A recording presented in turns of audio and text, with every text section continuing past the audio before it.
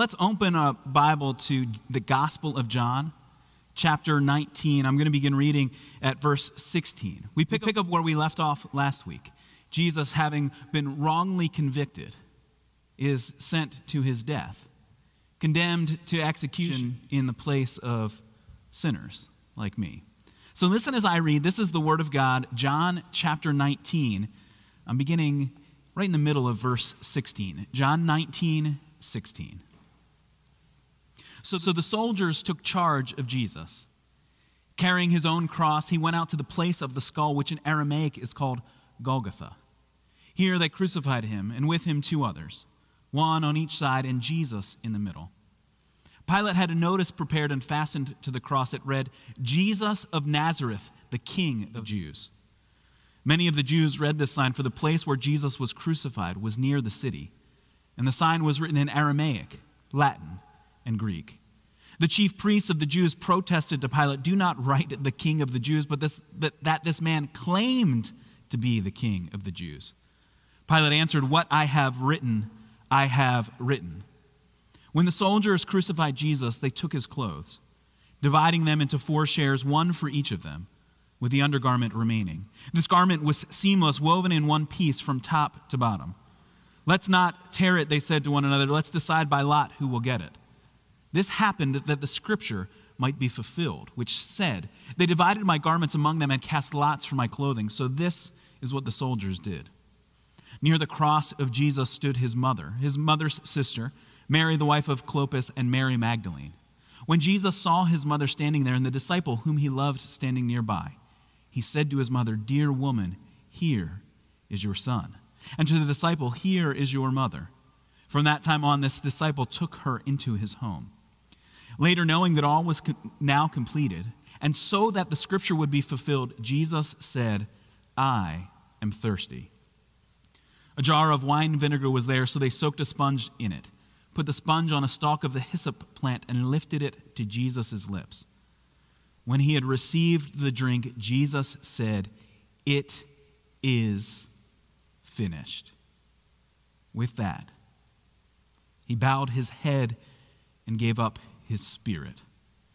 Now it was the day of preparation, and the next day was to be a special Sabbath. Because the Jews did not want the bodies left on the crosses during the Sabbath, they asked Pilate to have the legs broken and the bodies taken down. The soldiers therefore came and broke the legs of the first man who had been crucified with Jesus, and then those of the other. But when they came to Jesus and found that he was already dead, they did not break his legs. Instead, one of the soldiers pierced Jesus' side with a spear, bringing a sudden flow of blood and water. The man who saw it has given testimony, and his testimony is true. He knows that he tells the truth, and he testifies so that you also may believe. These things happened so that the scripture would be fulfilled. Not one of his bones will be broken. And as another scripture says, they will look on the one they have pierced. Later, Joseph of Arimathea asked Pilate for the body of Jesus. Now Joseph was a disciple of Jesus, but secretly because he feared the Jews. With Pilate's permission, he came and took the body away. He was accompanied by Nicodemus, the man who had earlier visited Jesus at night. Nicodemus brought a mixture of myrrh and aloes, about 75 pounds. Taking Jesus' body, the 2 of them wrapped it with the spices in strips of linen. This was in accordance with the Jewish burial customs. At the place where Jesus was crucified, there was a garden, and in the garden a new tomb, in which no one had ever been laid. Because it was the Jewish day of preparation, and since the tomb was nearby, they laid Jesus there. Let me pray that as we listen to God's word, he would apply it to our lives. As we hear the word preached and proclaimed, God would transform our hearts. Let me pray. Father, we are thankful for your word, and yet with heavy hearts we listen to this section of Scripture. We see that our sin was so great it required the death of Jesus, our Savior. And so, Father in heaven, I ask that you would provide us comfort and hope, that you would give us a confidence in you, that as we face the difficulties in this life, we would know that you are the one who hears us. You are the one who comforts us. You are the God in absolute control. You have proven what love looks like because you sent Jesus to be our rescuer, our Savior. And so we ask in the name of Jesus Christ, we ask that that he would be glorified, and that you would transform our hearts. Father, we come in Jesus' name. Amen. Calvin and Hobbes is a classic American comic strip.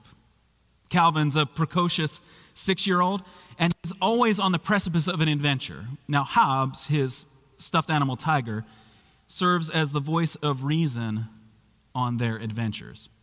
In one of the brief comic strips, Calvin balances a board across a log, and on the other side, he places a giant snowball. And then he leaps, but with a scream, he realizes the giant snowball is coming right at him. And in this simple 3-strip little comic, in the final frame, you see Calvin splayed across the ground with the snowball having crushed him. But he says, I meant to do that. Having hit himself with a giant snowball, one he was clearly intending to launch at someone else, having crushed himself, he says, I meant to do that. To which the wise tiger says, well, then it worked very well. Now, the comic strip works because we've all been there. We can find humor in those situations where things went completely wrong, and yet we tried to save face by saying, I meant to do that. And maybe that's what you feel like the answer that we've been giving as a church, the Christian answer in the response of such horror and tragedy.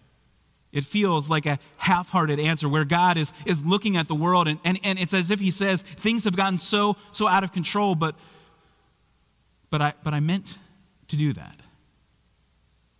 But it feels half-hearted, maybe. Maybe that's how you hear it. An answer that doesn't quite satisfy, that even a stuffed tiger would discount. And yet, as we turn in the gospel, here in John chapter 19, we see with clarity God's absolute control. In the midst of horror and suffering and sadness, we see the hope of the gospel in Jesus Christ suffering for us. God's plan is coming out exactly as he intended. The brokenness around us is a result of our sin, and yet God's direct and immediate and radical intervention in the ministry of Jesus, our Savior. We see the suffering of Jesus right there at the beginning of what I read, there in the middle of verse 16 of John chapter 19. The soldiers took charge of Jesus. They have already beaten him, flogged him. He is suffering and in pain. They place a beam of the cross across him and force him to carry it to his own execution. They take him to a place called the Skull, perhaps because of the dead bodies that have littered the ground, or maybe a picture there in the rock face itself, reminding people of this place of death. But it's a very public execution, there where everyone would see so that they would understand the horror and the tragedy of what takes place. We're told there in verse 18 we're still on John 19, verse 18, that there they crucified him, and with him 2 others, one on each side and Jesus in the middle. A picture of Jesus among criminals. Jesus being counted among the transgressors. That's the words that we find in Isaiah chapter 53. We already heard it in our corporate confession of sin, our assurance of pardon. But that chapter describing the suffering of Jesus says that Jesus poured out his life unto death. He was numbered with the transgressors, for he bore the sins of many and made intercession for those who had transgressed. Jesus is numbered among those who are guilty. But it's my guilt that took Christ to the cross. It's my sin that placed him there, for he is the perfect Son of God. And yet he suffered for me. And then there's this encounter that he has with his own mother. Having had all taken from him, we have these words that begin in verse 25. That near the cross of Jesus stood his mother. There with 3 other women, the other Gospels tell us that the crowd of women who followed Christ was even greater than that. These disciples brave enough to come and to mourn the loss of their teacher, their leader, and Jesus in sadness shows us his love I mean, the suffering of Jesus here is real, it's tangible, it's relational. And for me this week, it's rare that you find me in tears in my study. Maybe not so rare to find me in tears in the pulpit. But this week, as I've sat at my own mother's bedside, nearing her final days, her final hours, I find in these words of great gospel comfort, that Jesus on the cross cared for his own mother, providing for her immediate needs by sending her into the care of one of the disciples, the beloved disciple John, who wrote this gospel for us, the eyewitness, the one who stood there and watched this happen. And as one commentator, J.C. Ryle, a great Anglican preacher, a gospel preacher of a previous generation, a previous century, he says that it's here on the cross that Jesus, while his relationship as a son is ending in his death, his relationship with his mother is transformed. He becomes her Savior. And so it's here in the cross that the suffering of Christ becomes meaningful for me, the Savior who is willing to die, a real and tragic death. We see it even in the cry of Jesus there on the cross, crying out that he is thirsty, given a wine vinegar, a cheap substitute. The physical longings, the physical sufferings of Jesus, the Savior. And then, upon his death, his body taken from the cross. The physical body of Jesus removed and placed in a tomb by two prominent disciples, but men who have previously been unwilling to publicly announce their faith in Jesus. Joseph, who comes in secret, in fear of the religious leaders. Nicodemus, who had previously come at night so that others wouldn't see him in Jesus' presence. And yet they take the body of Jesus.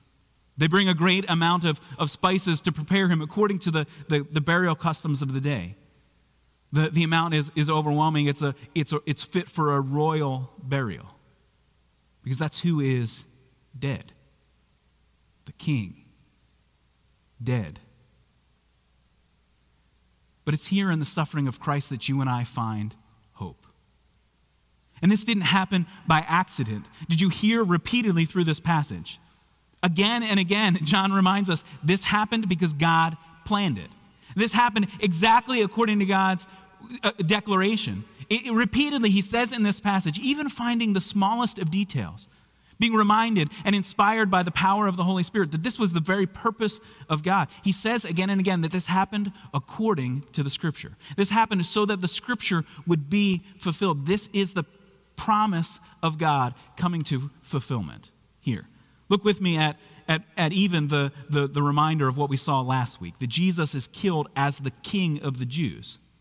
It was a mocking title last week, and we see in the notice that's placed above the cross of Jesus, again, Pilate, getting revenge on the religious leaders who have backed him into this corner. Pilate now finally, with a backbone in verse 22, says, what I have written, I have written. They don't want it written that he is the King of the Jews. They want it to say he claimed to be, but he's not really. But don't you see the gospel truth that is announced? Jesus Christ, Jesus of Nazareth, the King of the Jews. This is the true announcement of hope for us. The plan of God brought to its peak here in the death of the Savior. And notice that it's written in multiple languages. It's written in the language spoken right there locally, Aramaic. It's written in Latin so that the soldiers who have come from Rome would understand it. It's written in Greek, the language of commerce, so that everyone who walks past will see this gospel announcement that Jesus is the King of the Jews. The promise of God brought to its fulfillment here on the cross. The scriptures are fulfilled. Look at verse 24, where the soldiers who have a right to take the last possessions by law, they have the right to take what belonged to Jesus, the garments that had been on him. But they don't want to tear the last piece, the piece that would have been worn closest to the body of Jesus, so it's worth more to them. And so, but they can't decide who will get it, so they cast lots. They gamble it away. But you see in verse 24 that was exactly what God had said would happen. This happened that the scripture might be fulfilled, which said, they divided my garments among them and cast lots for my clothing. It's a quotation from Psalm 22, a psalm in the Old Testament which begins with that cry, my God, why have you forsaken me?" Words Jesus himself speaks from the cross, announced to us in the other Gospels, but John picks up on this detail that his garments being divided among the soldiers, this was exactly what God said would happen to his servant who would come to die for his people. But again and again, we see the fulfillment of prophecy. In verse 28, we read that Jesus himself understood that prophecy had to be fulfilled. And so Jesus undertakes an action to make sure everything is completed. All has been done according to the plan of God. Look at verse 28. Later, knowing that all was now completed, and so that the scripture would be fulfilled, Jesus said, "I am thirsty." Now, John doesn't give us the exact quotation, and so maybe he's thinking of both. Psalm 69, a psalm which speaks that they gave me vinegar for my thirst, speaking of the one who God would send to suffer. Or again, turning back to Psalm 22, where the psalmist decries that the one who suffers would be so thirsty that his tongue would stick to the roof of his mouth. See, this was the plan of God. It was not an accident. When God says, "I meant for that to happen," he had written it down in advance. God is not out of control. God is absolutely, sovereignly, powerfully, lovingly in control. Even in the death of his son. Even in the thoughts of Jesus on the cross, later knowing that all was now completed and so that the scripture would be fulfilled. Jesus, thinking of the promises that needed to be brought to fulfillment, speaks those words, "I am thirsty," so that they will offer him the vinegar that had been announced in advance. But just so that we don't miss this point, John echoes it again. He comes back to it one more time if we jump ahead to verse 36. That the legs of Jesus were not broken. The bones were not broken because he had already died. Now the legs would be broken to speed up the process of death so that the one on the cross wouldn't be able to push himself up and get a full breath of air. But Jesus had already given up his life. And so his legs are not broken. Instead, a spear is placed into his side. Water and blood flows out.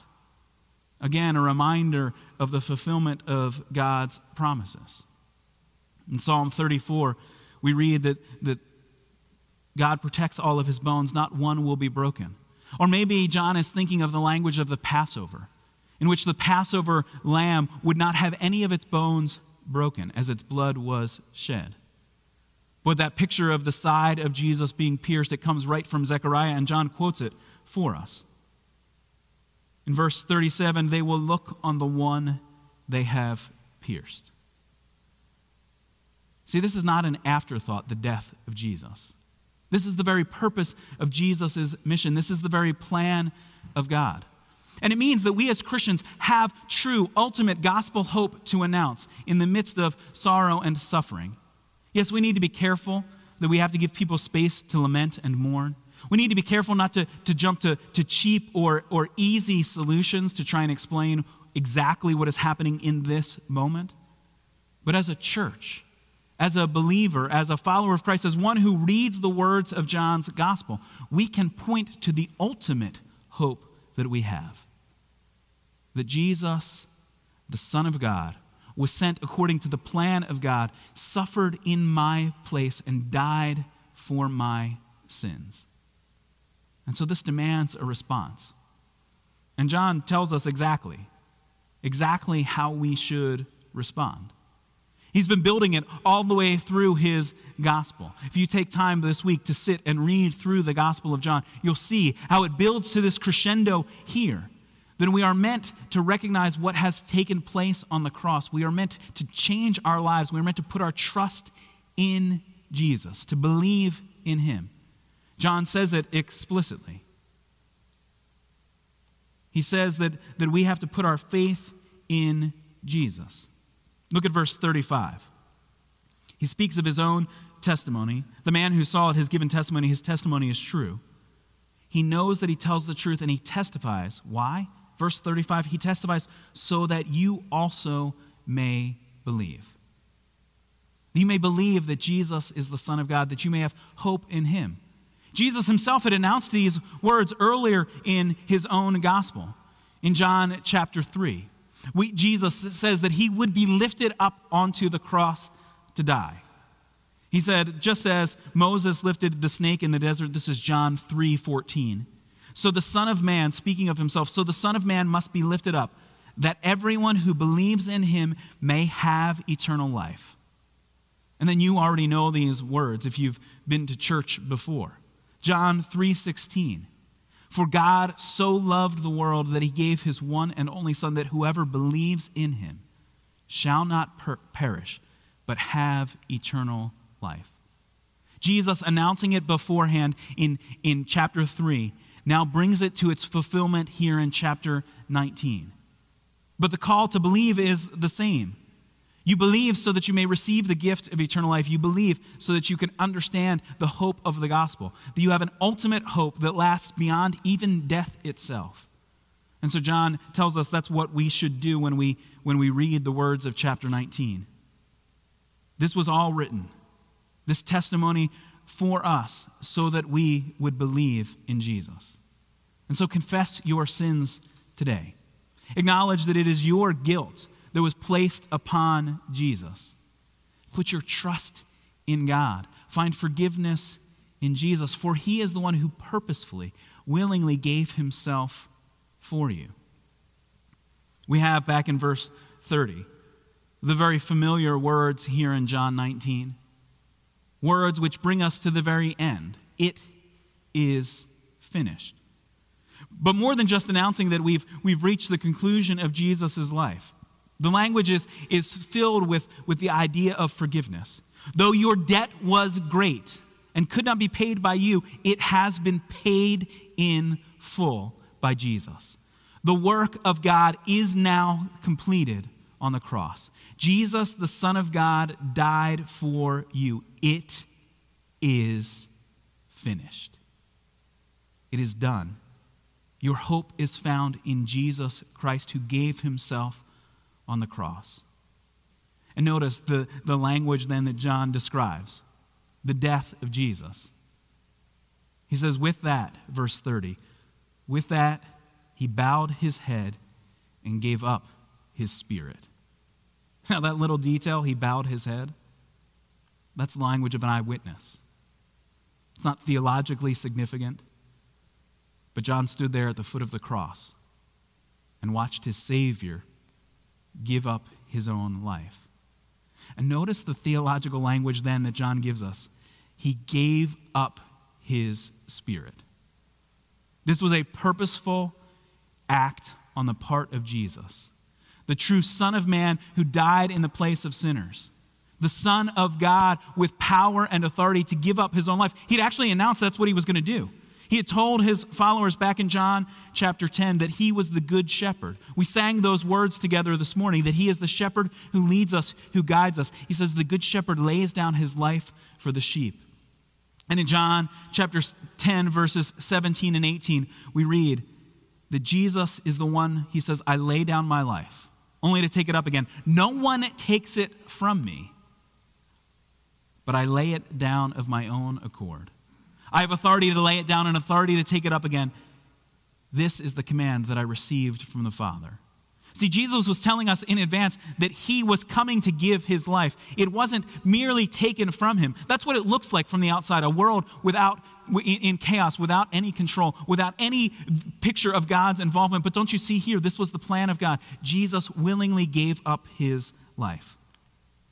He announces, having fulfilled the promises of God, it is finished. Your debt has been paid in full. It is accomplished. It is done.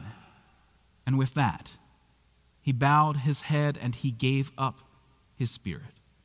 The purposeful act of God, a God in complete control on the cross. Jesus, the Son, who gave his life for us. Earlier this week, my sister sent me a new song by the musician J.J. Heller. J.J. wrote it during this quarantine with her husband and with a friend. And she says, we hope that this song brings you comfort when you feel unsettled. It begins as a lament. Everything around me seems uncertain. My weary heart can't take much more surprise. And then in a plea to God, she sings, I need to tell you that I'm scared. I feel completely unprepared, and nothing's what it was 2 weeks ago.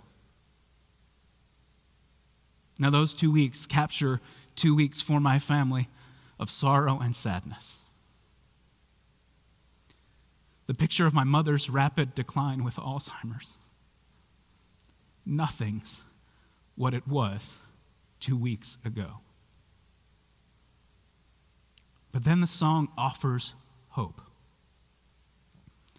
Hope that rests not on an explanation of every detail of what's happening in your life right now, but hope that rests upon the promises of God, that God is in absolute control. A hope that is found in the love of God. She says, nothing's what it was 2 weeks ago, but you already know. You already know everything I'm scared of, everything I hope. You hold my tomorrow and all tomorrow holds. You already know. This is an announcement of a God who loves us, who cares for us, the God who fulfilled the promises of Scripture in the death of his own Son. When we come to God, he is there to hear us.